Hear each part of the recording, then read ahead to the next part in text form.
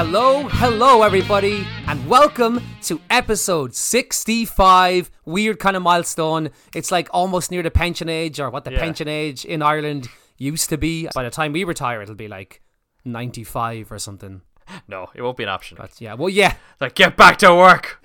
You know when like what they call that, like the retirement, like those dystopian films. We have to retire him. Yeah. Sorry. Welcome to I Understood That Reference, our podcast that we immediately went off on a tangent there. That's going to become we're informed tonight. We're ready to go. Well, we had a good nice zing back and forth earlier on, so I imagine the rest of this will be terrible. Yeah, warming up the tonsils. Oh, Jesus, they're watered. They're ready to go. Oh, do you know what? I've been watching. You said that my tonsils are watered. Oh yeah. Jesus Christ. That's the game you play. That's the risk. That's the risk you take when you go in live, unprepared. Yeah. Oh Christ! Clearly, my tonsils are unwatered, so I'm gonna have a sip of this. But what were you watching recently? Stop! I was watching more Arrested Development, sure I was, and I was watching a bit last night, and basically I don't know what happened. But there was I keep forgetting how many good moments from that show, and I continue to laugh again and again. It's just a bit where Lucille Bluth goes, Michael's checking around a hospital, and she goes, right, I'm off to the hospital bar. And he goes, there's no bar in the hospital, Mom. And she goes, well, Michael, that's why people don't like hospitals. I was honestly I had to pause it. I was cackling with laughing. Because also her delivery is just ace. Is it Jessica Walter? Anyway, God bless her soul. But anyway, I'm raring to go. Rippity rappity roo. Here we go. So folks, there is, and I teed myself up before the podcast to Rob with this, but I didn't tell him what it was. He teed, but he didn't tell. Don't tee and tell. I teed, but not told. Exactly. So, we're obviously going to talk about, Uncharted a bit later on, and we're also going to talk about a movie, and this movie is coming up very, very soon, but I rarely get this excited on this. I mean, I get excited on this podcast, but not like that. Usually we kind of not know each other's thoughts about films, but we would kind of know in advance, maybe, I think he's going to like the film or dislike the film. But today, we're going to talk about the Batman. In about 5 minutes, we're going to talk about the Batman. We're going to both say what we thought of it, because I have no idea what Rob thinks of it, and he probably knows what I think of it. But I'm so genuinely excited to get your take on this. Like, this is one of those things that I'm like, this is why we do this podcast, is because of moments like this, to be honest. So hold on to your tonsils. Oh, Jesus. But first, before we get into that, a quick how are you, Rob? You know, what have you been up to, man? How are things? You all good? I'm molting currently. I'm shedding my skin. Just getting the gory details right out the gate, you know yourself. You're having a very tactile experience this episode, Rob. Yeah, I gotta say. It's very ASMR. I'll get the sound effects going. Some people are going to really like that, and then the majority of listeners are going to hate that. The vast majority. The vast majority. I'm doing well. Yeah, another kind of 3-week gap between episodes, folks. Apologies. I absconded. I went on a nice little break. I think a long overdue break. I went to Florida.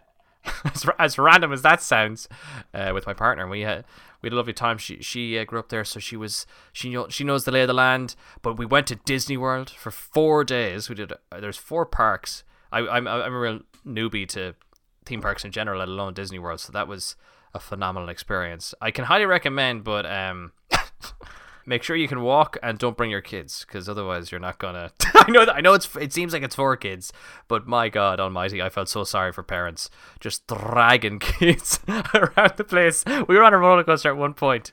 We got on, and this thing, it's a little bit rocky and rolly. It's a little bit of a bounce. So it's the Seven Dwarves Mine Train in Magic Kingdom. That's what it's called. Yeah. Man, everything is themed. Everything has a story. Everything is deliberate. Nothing is fake. But anyway, the ride starts. We're at the very front, and my God, the second this thing crawled out of the gates, the the sheer howls of terror from this poor little girl from behind. So we spent the whole, like, what are these rides don't last like 30 to 40 seconds. We're here cackling because all you can hear is someone in sheer peril behind us. But the beauty of it was when the ride ended, she's like glued to her dad, and obviously her dad just really wanted to go on some form of roller coaster, so dragged his little daughter on with us. They take the photographs of your experience. Obviously, you at some point in the ride, and they send it to your phone. In the photograph, it's just the two of us with our arms up, and then behind this little child just clinging to her dad, who just has this amazingly calm smile on his face, just like, just drown out the tears. You deserve this. Just drown it out. You enjoy the seven wharves. Hello, darkness, my old friend. Yeah. It's come. Hi ho, the darkness is here. We go. Hell. But anyway, I feel like refreshed, revived, sunburned, all that good stuff after that trip. So yeah, that's a long way of saying I'm doing well. Sad that it's over, but it was a whirlwind of an experience. But how are you keeping? What's the lay of the land for old Rosser? What's he up to? For old Roscoe, I think I'm really, because of, I mean, obviously I said on the podcast before that I had COVID, so I'm kind of past that. Ooh. And like since then, it's been crazy because now I can do all the kind of catch up things and the pints and the meetups and the games and the matches and the cinema pints. and the so many pints. Oh, so many pints, to be honest. But it's been great, just catching up with lots of people, catching up with friends I haven't seen in a long time, kind of getting to go out a bit more, do loads of things. It's kind of just it's. I don't want to say everything's normal because a lot of people are still obviously going through some crappy stuff, but it's just been a great time to kind of be social and socialize again with people I've missed and friends I've missed. And like even you know, I've met lots of random people. I met some other people who do podcasts, and I was chatting them for ages and had great chats with them, like just kind of cool stuff like that. So it's been really, really cool. And I think obviously with the last 2 years being what they were, it's just that great release that we've always wanted for so long, and it's been fantastic. I've had some amazing pints on Paddy's Day, lovely Guinness, some like great bars, great pubs, great crack. So it's been really, really good, and hopefully long may it continue. And look, hopefully this episode will be out on Saturday, and it's one of the guys who listens all the time. He's obviously he's from the same place you are, Rob. He's from Roscommon. Can you believe it? Connor is his name, so can you believe it? I just want to say happy birthday Connor, to him. I'll get that amp back to you. I'll get that amp back to you. You know, give me another few years, might get it to you at some point. Yeah, I don't even know how I have vintage. it. Yeah. But yeah, it's been good. So it's just been good times. And also, IDW released both a Best of Megatron and Best of Optimus Prime Transformers comic that collects the best comics issues of them, and they're both fantastic. So that's also put a bit of a spring in my step, as they say. Ah, yo, Scallywag. Does that include the Lost Light stuff? It does, yeah, it does. And there's also a Best of Hot Rod coming up too. Absolutely. The Lost Light. That's a euphemism if ever I heard one. The fact Ah, that it arrives. That's what it says in the packaging. Best of Hot Rod. Ross is like in the film it says "Arise, Rodimus," which is also a classic Good line. God. Well, that's Oh yes. that's on the nose, as they say. What a way to end how I'm doing. Yes. Hot Rod. But enough nonsense as usual. It's time for the meat. It's time to get some meat on these bones. Some meat on these tonsils. Yeah, let's do it. We're going to talk about the Batman. And like I said earlier, I am so intrigued to hear what you think about it. But first, before you get into it, we'll keep this relatively spoiler free. Look, you know, we always say we don't do reviews here, so we'll just kind of discuss some stuff we liked and blah blah blah, or maybe didn't like, and all that stuff. Now, I'm always aware I come across as aggressively cynical on this podcast, so I'm kind of. Maybe I'm looking to you for a sense check here. So I'll really, really quickly give my very brief thoughts on it, and then we can hear yours because yeah. So Sure. I didn't love this film. I really didn't. Okay. I definitely didn't hate it. It's not technically a terrible film, but and realistically, it's 3 hours long. if it was 2 hours, I think I would have looked upon this film much, much more favorably. There's not really, in my opinion, a whole lot new in it. Everything that's in it has been done before and has been done a lot better. So because of that, I struggle. I would like to have thought about this film in isolation, but I mean, it's a Batman film. You can't. You can't. You're gonna think about it in terms of the other Batman films. Well, it's impossible to just wipe from existence the memories you have of other franchises, basically. Exactly. Yeah. And unfortunately, because of that, I mean, like Christopher Nolan's trilogy, I think, are close to perfection. So it's like you're always going to struggle to beat it. So, you know, it's always going to be a bit of difficulty. But I didn't find this film maybe as compelling as everybody else seems to. I think a lot of the plot points are very drawn out, very, very weak. And even the villain, I just think was a really, really bad way to take a villain that could be just done in a very kind of a decent way, or at least a way that's not been done 100 times before. And Batman himself is okay. Robert Pattinson doesn't. I don't think he's great in the role. The Bruce Wayne part is basically forgotten about and doesn't really add anything to the story at all. And some of the action's good, some of it's not. So that's my brief thoughts. Now, Rob, you're my sense check, buddy. What do you think? Am I off base? Am I too cynical? Is my aggressive cynicism yet again taking over? What did you think, Rob? I'm surprised actually in your analysis, because you just said beat for beat exactly how I feel about the movie. Like, really? And that sounds lazy now to say, but honestly, the bit where you said if it was 2 hours you probably would have looked at it differently, that summarizes my whole experience of the movie. It's obnoxiously long. Yes. For what it accomplishes, it was still going, and all of us. I have to say that I went with two friends, and we all adore like various incarnations of Batman films. We're not just Nolanites. We can just as much enjoy the rompy, campy, mad Burton ones or the Joel Schumacher ones as well. Batman Forever is a great film, and I will fight anybody who says otherwise. Okay? And a fun Robin. Actually, I think they do a fairly decent Robin in there. Chris O'Donnell is in it, and he's good fun. God, I could go down a huge tangent here. Hold me, thrill me, kiss me, kill me. Anyway, for me, the movie started. I actually thought I thought as it started, I was very impressed initially with how it was establishing the world and what was happening. But just as the movie continued, the more it went on, the more it waned. If you'll forgive the bloody pun. Hey! Write that down. But the issue is then, if a movie keeps getting worse the longer it goes, then a 3-hour movie is going to end up pretty piss poor by the time you get to the end of it. I struggled with the pacing, and the some of the character decisions for me were weird. I think despite the fact that it was 3 hours, they had a huge roster of characters in there, and they barely scratched the surface with any of them. And then when they did try and introduce them, they kind of got in each other's way a lot of the time. So from a character standpoint, it frustrated me. I thought Batman was fine. I was originally sort of liking the mechanics of kind of his gadgets and stuff, but then I realized he actually has very little interesting to offer, which means then that renders the action less interesting because he doesn't use his technology to kind of solve problems as much as we've seen in virtually every other Batman incarnation. What else did I kind of feel? Where else did I feel like it kind of sort of missed the mark? How did you feel about? So the villain is the Riddler. That's not a spoiler. What did you feel about the villain? Very flat ending. Oh wow, I did not like how they handled the end with him at all. I thought that was the weirdest kind of sort of meh finish for that character specifically. Like, it talked about a fizzle out of existence. Like, it was. I think the movie in its decision making wasn't as smart as it thinks it was in terms of.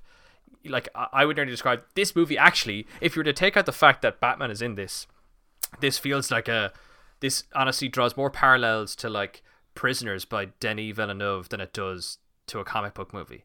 It's slow, it's menacing, it's just constantly raining.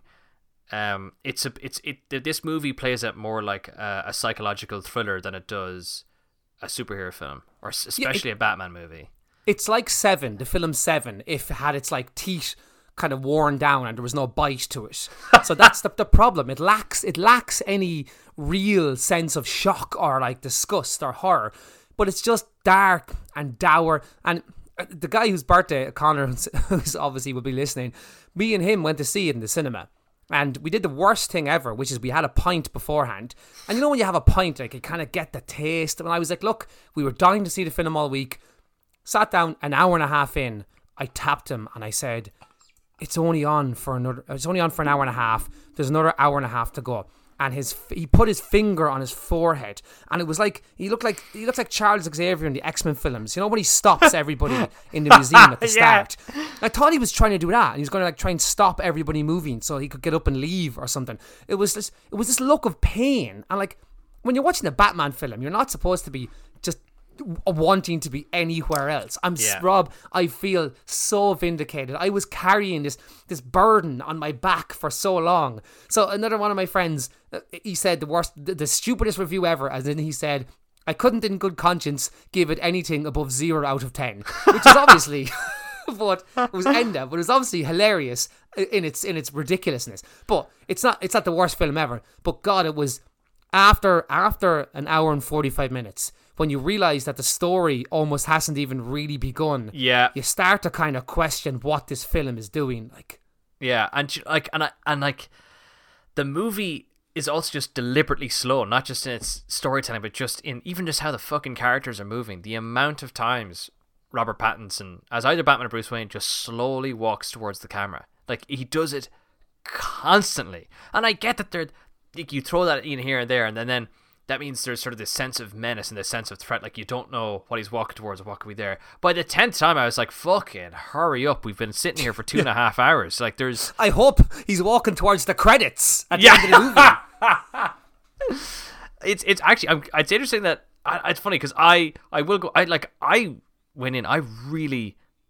Not only was I so pumped for this film, I really, really wanted to like it.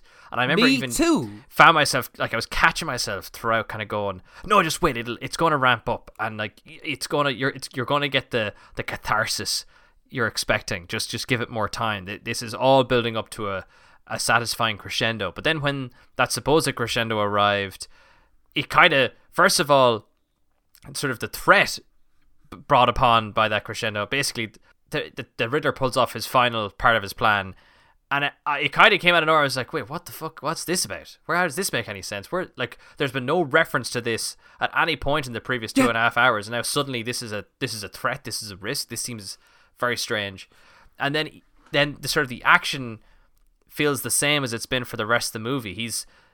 They borrowed heavily from, I think, some of the video games, and like he's got far less finesse as a fighter. He doesn't really uses gadgets a whole pile. He's just an absolute brawler who just is able to ride hits and take an outrageous amount of bullets to his suit and just keep going. So it means that if that's your style of sort of like attack and defense, nothing changes throughout 3 hours. He just does the same thing over and over again. That's 100% true. He doesn't learn. He doesn't learn to dodge the bullets or anything. He just walks into them. So he just constantly, which makes for a really cool effect one time when he's in a dark corridor. But outside of that, you're kind of like, Jesus, that's an awful lot of bullets. You think he'd be winded or something? Like, I know you're not supposed to take it too realistic, but then the movie goes to great pains to be realistic with like they make decisions like he has a wingsuit instead of a cape, which is actually the most realistic we've ever seen Batman when it comes to gliding. It's actually in the trailer, but you just don't realize it. Sorry, well, that's a kind of, I guess, a bit of a spoiler. Well, it's not really. He only uses it once. Clatters into a bridge headfirst, survives, and never uses it again. And it's never referenced again. Yeah. Yeah. So because you covered it there, Rob. All right, it is time for today's unearned Bumblebee reference. So, you said there that the plot point at the end of the film that the Riddler's whole plan hinges on is never mentioned before in the film and is just plucked out of nowhere. And strangely enough, so is Batman's way of like kind of defeating the very last person he fights. He just pulls this MacGuffin that's never been referenced, never been mentioned, uses it. The thing on his belt. He takes some kind of like what I assume is an adrenaline shot. Yes, yeah. What was that about? This green goo comes out of nowhere. He takes it. It gives him this like shot, and he gets up and finds the strength. He literally goes, "Ah!" Yeah, and it's neither of these things, by the way, the Riddler's plan that he does, or this green gel thing, is in any way referenced in any way I could see for the rest of the film. So, to bring back, I always say this, guys, because it's always about how you put things together narratively and how they flow. Remember in Bumblebee, when the girl, Haley, obviously is like, you know, she's a swimmer, but she stopped swimming because she stopped diving because her dad died. But then Bumblebee gets caught and she has to jump in and she dives in, and then he knows that she cares for him because that's an emotional beat that resonates because it comes back and it was referenced before. You can't just, at the very end of your movie, be like, I just pulled something out of his belt. What is it? I don't know. Do I have to explain what it is? Yes. Yes, you do. Is it vital to the plot? Yes. Yes, because it's the difference between him living or dying in the movie. I don't. Also, incensed is what I was at that point. We're just supposed to assume it's an adrenaline shot, but an adrenaline shot gives you an initial boost. You're still the injuries you sustained before would then still come to pass once the adrenaline has worn off. Apparently, it also cures any knock you've taken because he's totally fine. Now, this is me nitpicking a little bit, but I found that was a real get out of jail free card in the final sequence that really bugged me. Like, it feels like Batman is just about to... It's honestly more like a Catwoman kind of Michelle Pfeiffer vibe where you feel like he's got these 9 lives and he's just working his way through them. Like, he survives he somehow survives these impossible hits or blows. Like, there's a bit where he essentially gets electrocuted by about 10,000 volts and just walks away from it. He takes a bomb to the face. There's like a timer. He could just walk away. And it's like, there's a guy with a bomb on his neck. And it's like, help the guy, Batman. Do something, Batman. Do something like maybe Batman would. And he just stands there and looks at him and watches as it blows up in his face. I'm like, oh, well, good job, Batman. Good job. He's impossibly close for it not to have damaged him in some way. Like, his face should have got melted off with it. Like, he was basically nose to nose with that guy, and nothing happened. I feel pure vindicated right now. I'm surprised. I actually thought you might like it, and then I'd be just bumming you out because I couldn't find myself. I keep thinking back at bits where I wanted to enjoy it. You know, a lot of people have been saying how much they adored it, and I feel like people have gotten swept up in the fact that it feels different even though it's not. Yep. We could talk about some of the positives. I thought it's the best looking, one of the best looking Gothams. I think it's like Gotham. It feels like a Gotham to me. I thought that looked really good. It felt gothic, and I know it's I know it's raining all the time and it's very dark, but I kind of associate that with Batman a little bit because he kind of lives in the darkness. And then the way they open the movie with this threat of he can't be everywhere, but if his signal is in the air and you see a dark shadow or you see like there's a door ajar in the corner, just the threat of him being there is scary to villains. Yeah, the fear it represents. The fear. It's funny because the movie started with that and I was like, sign me up, I'm in for this movie. I like where this is going. And then it kind of futtered about the place. But then I thought, oh no, we're in business, baby, because the introduction to the Batmobile, I have to say, is exquisite. The car chase. Yeah.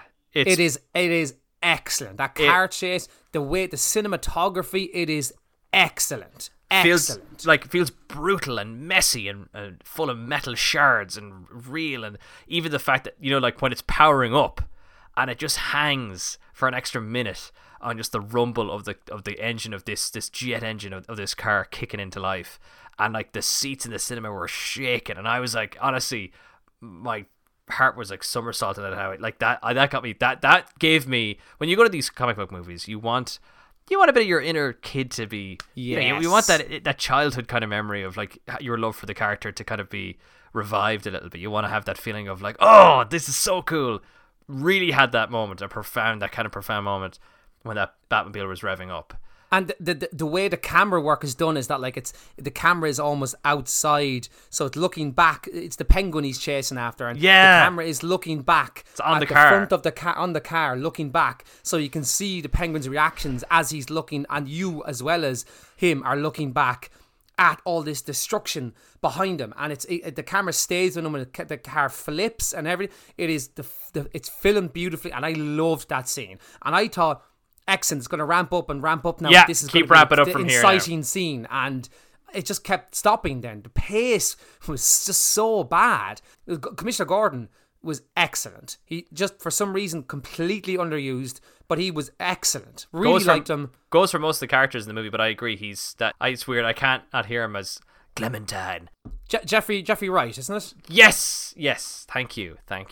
He's very good, and he's kind of interesting, and I do like how he's kind of just about keeping the cops at bay, but still brings them to crime scenes and stuff, and has to play that balance a little bit. And the one joke in the movie is kind of between the two characters where he says, "You could have pulled your punch," and he goes, "I did." Yeah, yes. The joke in the movie, yeah. Yeah, the joke in the movie. It is the bleakest dour. I mean, I know Batman, the theme is that he's dark, but you're allowed to have you need a break. You need a bit of that. You need a bit of levity. Yeah. Christ. Because otherwise it just feels like it's bearing down on you the whole way through the film. Like I'm genuinely shocked. Because I did actually, I thought you were going to be a lot more positive than I was about it. And when I walked out of the cinema, I was like, oh, okay, didn't love it. And then the longer I thought about it, I liked it less. Same. The more I kind of tried to find like justification for parts of the movie, and like even the story is a little bit convoluted because it tries to tell too much. I think like when we're talking about characters here, like Gordon, I think is good, but again, he's an example of how everything was unused. I thought like Alfred was just a passing thought, and that was a part of it that really bothered me because he's such a crucial part of the films for me. Obviously Michael Caine is probably the gold standard at this point, but I loved Michael Gough and all the other. He's basically in the Burton ones and in the Joel Schumacher ones. He's a long-serving butler and Alfred, but he's great. He's the voice of reason, this really calm, sort of warm voice of reason to the dour Batman. Whereas Andy Serkis he's not really anything. He's not really a character because he doesn't get a chance to do anything in the movie of note. Andy Serkis looks like he could take Robert Pattinson in this film. Oh, he looks like he should be wearing the bat suit. He looks like an absolute crazy. Yeah, he looks like an absolute London gangster. Like he's ready. They give him this silly limp at the start to be like, oh well, look, he's got a limp, guys. I mean, guys, he's got a limp. You can't expect him to scale walls with a limp like this. Like, come on, it's ridiculous. Look, a lot of the logic is you've seen a lot of this before, a lot of Batman stuff before, so we don't need to repeat it. So we didn't need the parents or the origin and stuff like that. That's fine. Like I'm okay with that. But like we didn't really get a sense of like Wayne Manor or like the Batcave is kind of just an underground tunnel. We don't like. There's kind of detective work in there, but I want more Batman gadgets as he's figuring things out. I want him to get in peril and he fucking uses a bike and then it flips a truck upside down, or he uses this rappel gun, this rappel gun thing that shoots a zip line across a museum lobby or something. You want to see him be creative in what he does. You need the goofy, silly, the kind of thing like that. It doesn't even have to be goofy. It's like the ingenuity that he brings, right? There's less that here. Like they definitely try and give him like this, like he's an intelligent guy, like he's able to solve all these riddles inexplicably. He just knows all the answers to these riddles, but on the spot. Like there's a bit where like he just knows to look in a cage. Like there's like that's not him, working and figure things out. Like that's not him testing the shrapnel of a bullet against a brick wall. That's just him looking around a room and finding something. He doesn't leverage the skill set that the character automatically has by default. It's okay to use those things if other movies have used them because that's part of the character, I think. I will say though, the music was excellent. Very good. Yeah, and again, because it married so well, it's like the world they built was incredible. Yep. The music with the Gotham that they had, very, very atmospheric, like really intensely atmospheric. And that's a great thing you said there, because the world they built was so immersive and dark, and you're like, oh, I wonder what's in the corners of this world. Yeah. But then for some reason, the world itself is really boring, and like the character motivations, even like the Riddler, is just so boring and normal that I'm like, I don't care about this. These are terrible, and like even Bruce Wayne is just this boring kind of gauty teenage character. And I'm like, this is boring. This is dull. You've created this amazing world. I want to explore the darkness. I want to explore what's over here, what's over there. But you're giving me these really banal, dull characters to inhabit it. So it's a really kind of strange contradiction in terms, like. Yeah, the more I talk about it, the more disappointed I get.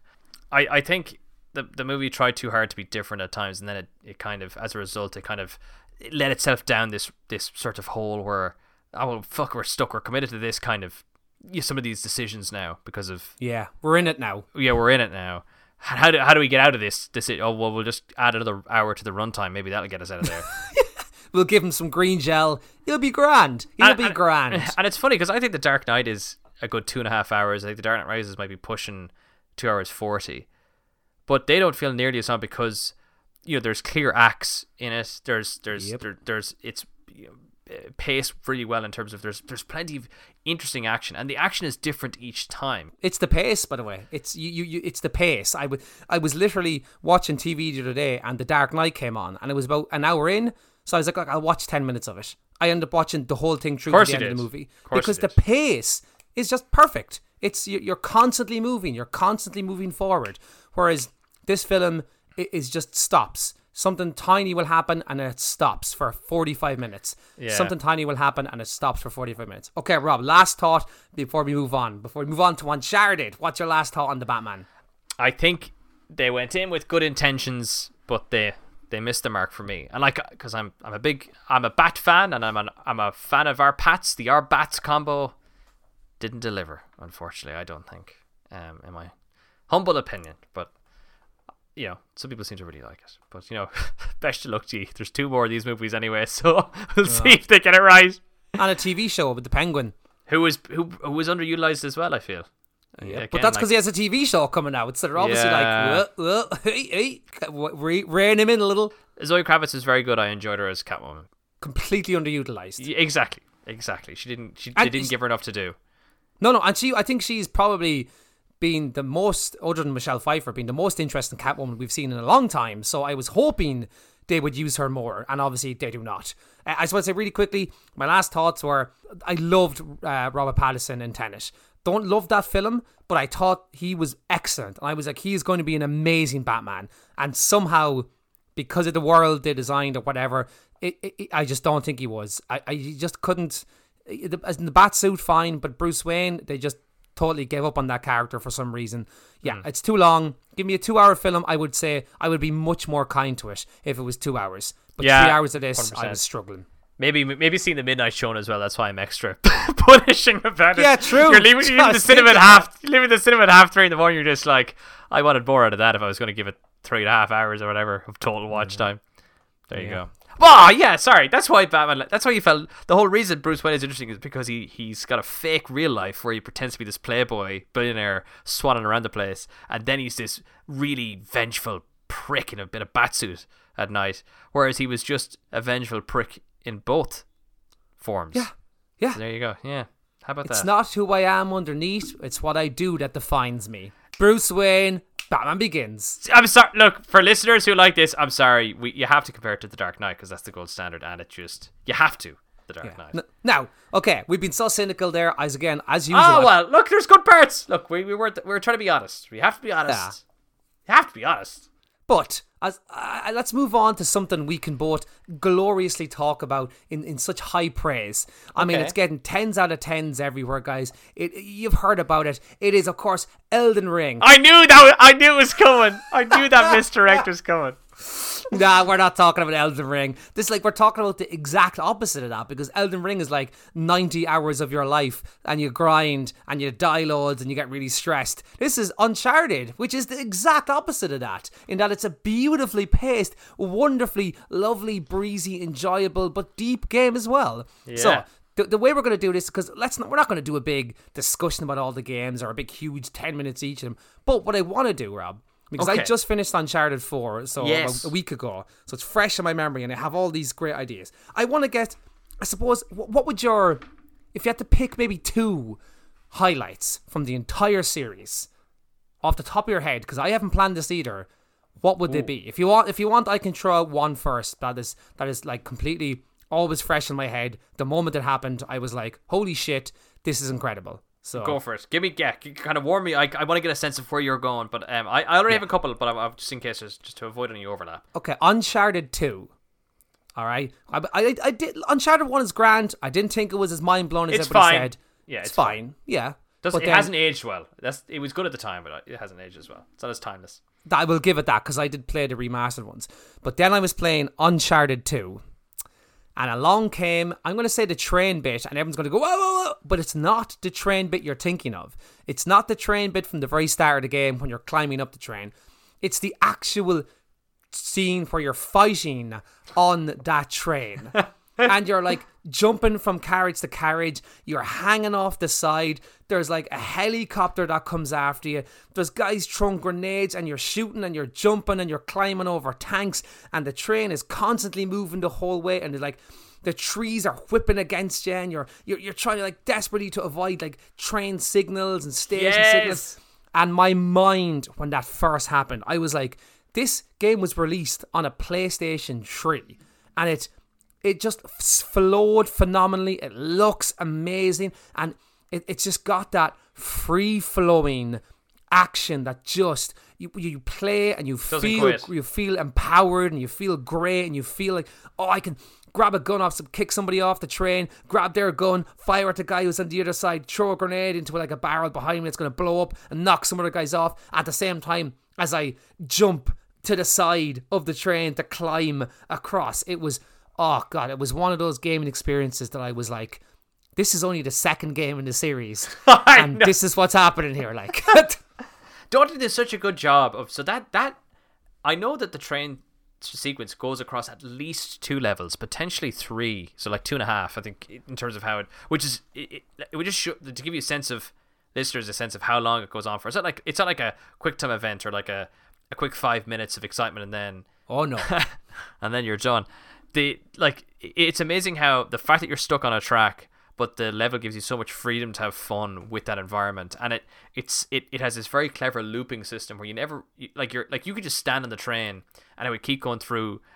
Basically, it progresses to a new type of geography or terrain when you get past a certain stage, but it does it so seamlessly, like where it goes through a tunnel and then suddenly you're in a snowy mountainside, the far side. But the ability, though, the whole time throughout those levels you can clamber around the outside, you can jump in windows, you can stealth your way through certain sections because you can work your way along the there's even a bit like where you can get hit, like if you're hanging from a window and there's a guy inside and you're on the outside of the train and somebody hits you, you can fall down and he'll grab the bottom lip of the train. The bottom of the, yes! And his legs will be kicking off the ground as he tries to clamber back up, and like then you could drag the guy out the window, and you can kind of approach, even though it seems like basically like you're fighting down a corridor, you can approach your attack in such a fun variety of ways. And the how that the train sequence, the train crashes and everything, it just it leads to the iconic opening in the movie, which sets the scene actually beautifully for the rest of the game. But yeah, that's.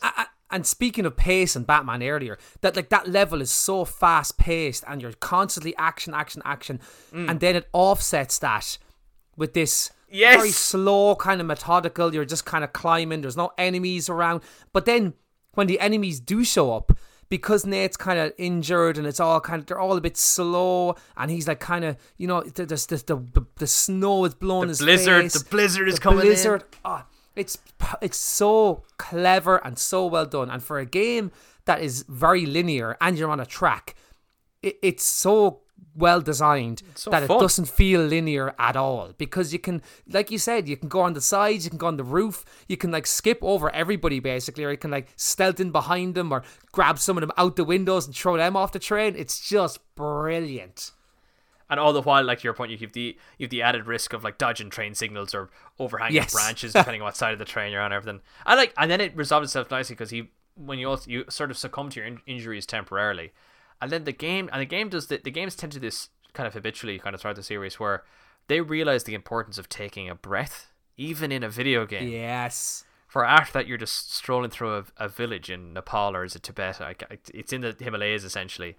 And it's just a quiet, folksy little village, no mod cons or anything, and you've just been saved by this guy, and you just kind of, you walk away around town, you kind of get to know the locals, and it's just... You can press triangle, and he waves at them, and like he nods at some of them. I didn't even know that until I randomly pressed it. Yeah, you can pet a yak, you can play football with... You can, yes! You can pet a yak! Don't forget the yaks!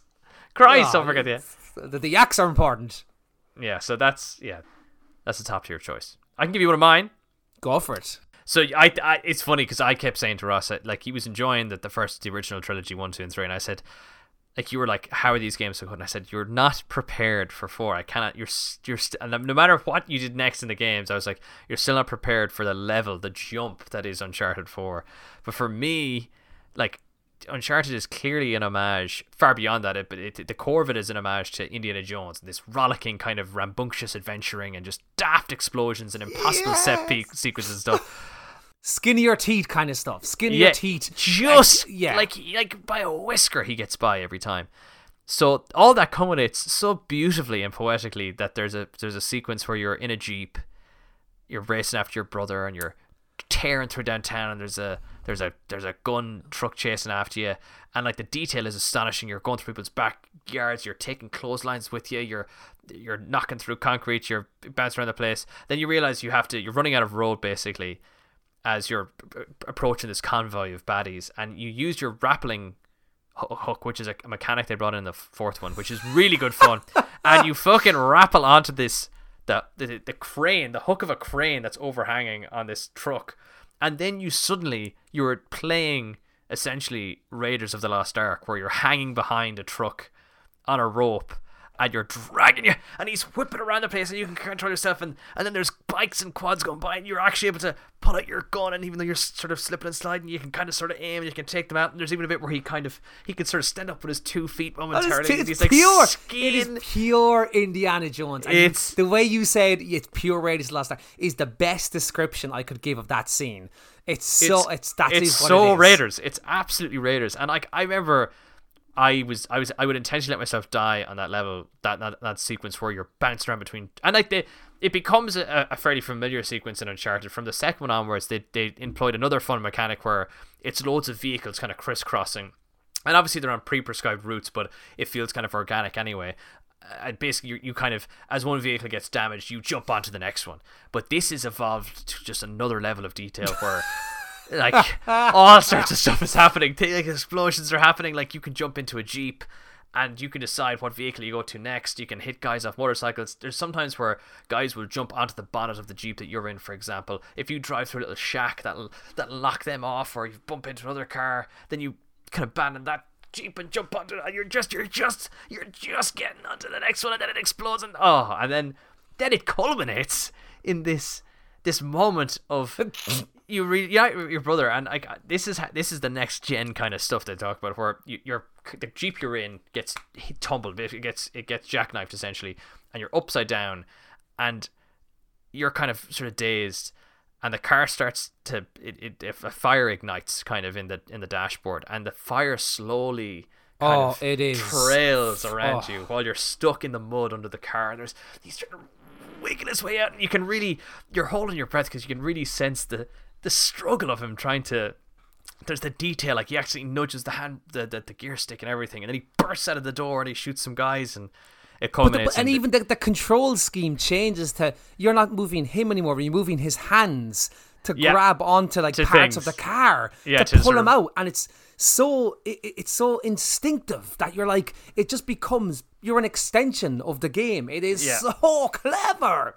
And then it culminates in this, and then this bit feels very scripted. You're not doing very much, but you're chased by this same truck that has this massive machine gun on it or whatever, and you're kind of tearing through a shipping yard or whatever.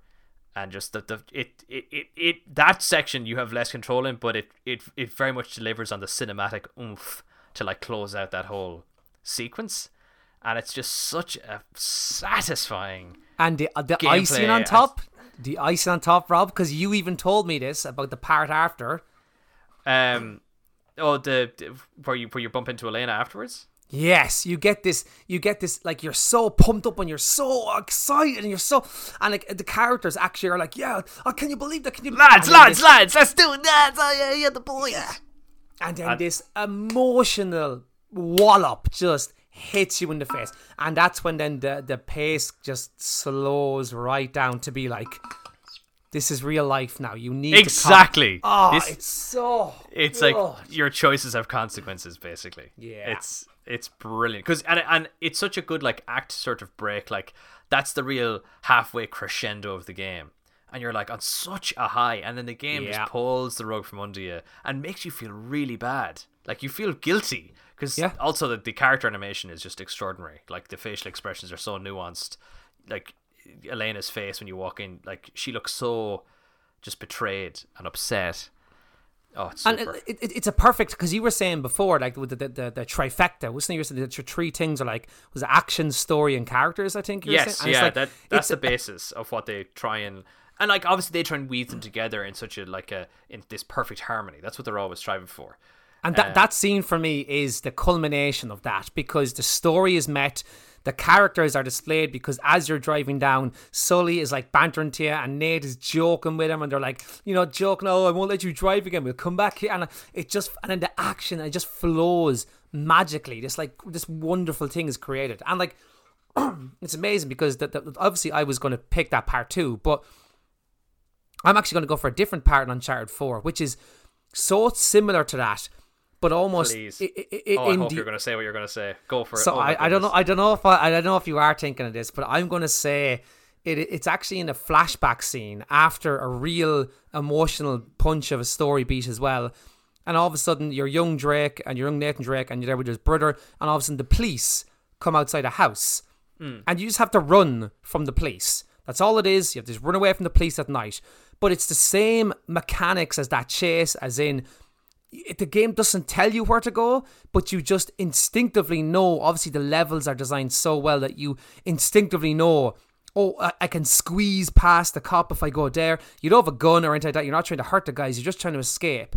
And it's the way the music is like really built up. It's really serious. Obviously, you're not going to kill anybody. You know that they're going to get away, but it's done so well. And the way the level signposts, the kind of jumps you have to make and the climbs you have to do, and you at one point you run towards what you think is an escape. It's like the gate, and all of a sudden two cars pull up and the cops get out and run after you. And like, instead of obviously you do that instinctive thing where I turn around, and when you turn around, instantly you turn back around to Sam being like, oh, quick, this way.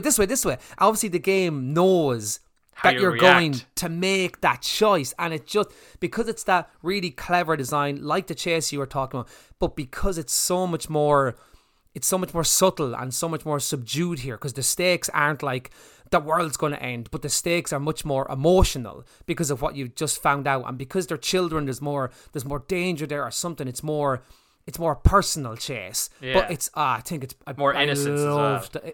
I loved that part. And within that, you hinted on something crucial to how they design, like the Uncharted games. While they're always been, to be fair, for the most part, they've all been extremely well reviewed, especially from the second one onwards.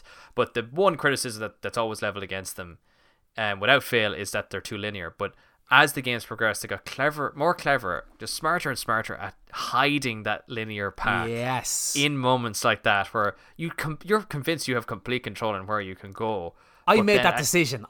Yeah. But no, I had no choice. They were going to get me. I had to turn around. Yes. Like it's just immaculate game design. I love that. I think the way they build out the story with the two brothers and those flashbacks is, even that whole level in that house is just, I did not see that coming, and it was so satisfying from a character standpoint, the way it sort of developed. I'm so glad that they decided to take bits of it and butcher it by putting it into the first movie for no apparent reason, not to touch upon any of the actual core pieces of it, but to sprinkle some shit bits of it on top of an already disgusting shit cake of a movie. That movie has made $350 million. Of course it has. So why wouldn't it? Yeah, I get one more go. And this is so I went for what I felt summarizes the bombastic action so effectively, like the culmination of years of them making Uncharted. That's the first one I picked. Then from a character standpoint, honestly, I think one of the best character beats in the whole movie, and it still sticks with me. It's kind of a two-parter because one leads to the other. You keep saying movie as well. It just goes to show you how critical these games I always call them movies because of how it feels like you're playing like an adventure movie. Throughout the movie, you feel like Nate's marriage is on the rocks, but like, the mission goes on anyway. He keeps going off with his brother. But there's this really interesting moment where you think the game is nearing its end, but it doesn't. It again pulls the rug from under you. Nate gets separated from Sam and Sully, but Elena saves him. And there's this really powerful sequence of levels. And just them just kind of getting out of the woods. No real combat, just sort of puzzle solving. of them just kind of, it's almost like a marriage counseling kind of level. Yeah. Where their relationship is really on the rocks, and they start sort of talking through it while also just kind of doing stuff together. And if you've played the other games, that's additionally satisfying, because they normally do that in the other games because they're young and their relationship is new, and everything's fun, and it's kind of we're living life on the edge, and like there's no real threat to like a relationship falling apart. Whereas this, they've got a whole history behind them, and they've even teed that up from earlier in the game, where they've showed you his quieter lifestyle that he had kind of committed to at the start of the game, and what she wanted out of life as well, because there's actually a whole focus on what it's her her life too. But also, but like the consequences of his actions and her commitment to him, that she's still willing to risk her life, because even despite his disloyalty and his constant insistence in just putting everybody at risk, she still goes to save him.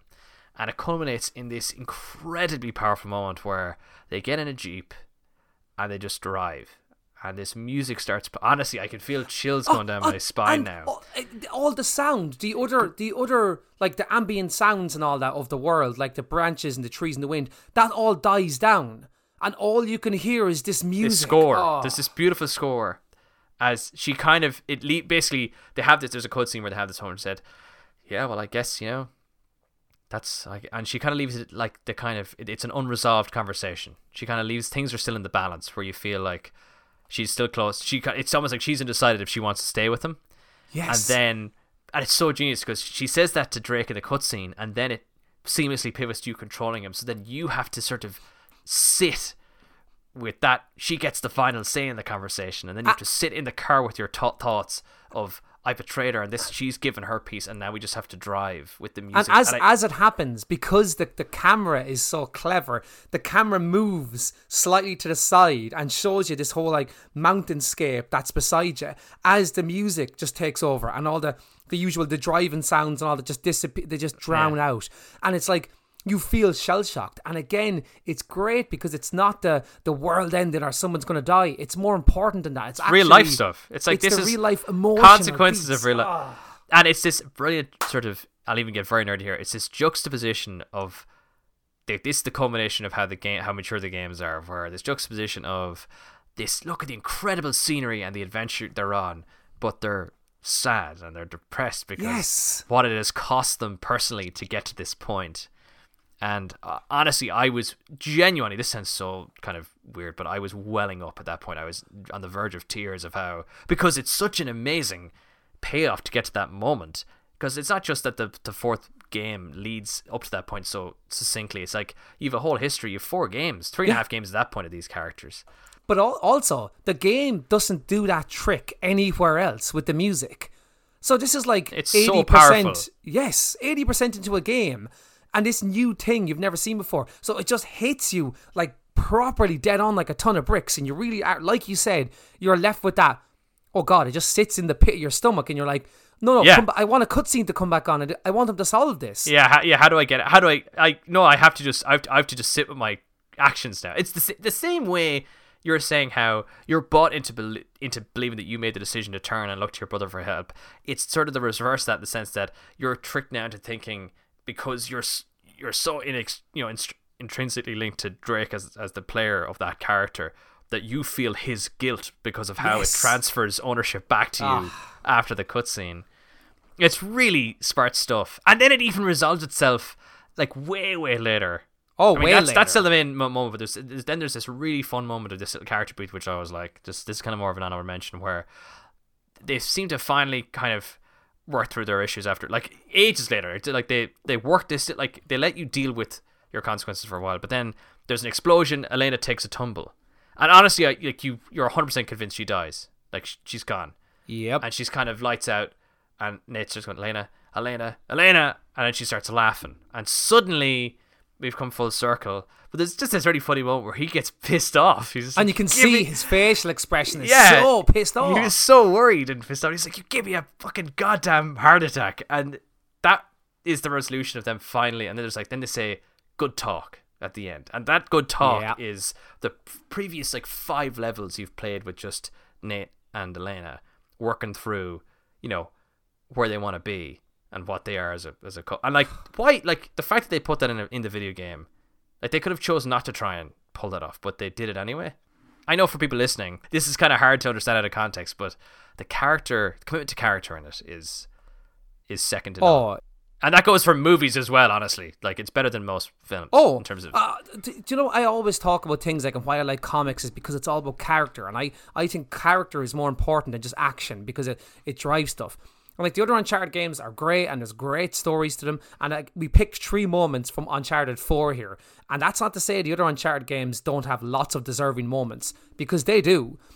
Lots of honorable mentions there, yeah. Yeah, but just the way Uncharted 4 does it, it blew my mind. I knew I was going to like it, but I didn't expect to like it nearly as much as I did. It is a phenomenal experience. And the fact that it's 6 years old now is just crazy. You were saying that you're glad you played it now because you wouldn't be able to enjoy all the other games that you've played beforehand. It would have ruined the PlayStation 4 for me. The last 6 years, the PlayStation 4 ruined because I would have played it. How have you played any other games, Rob? You charlatan. Honestly, there's a reason I give up on like certain stories in just it's not Uncharted. It's amazing to me how like I've been wearing Ross down for years about these games, and I've been like living now vicariously through his.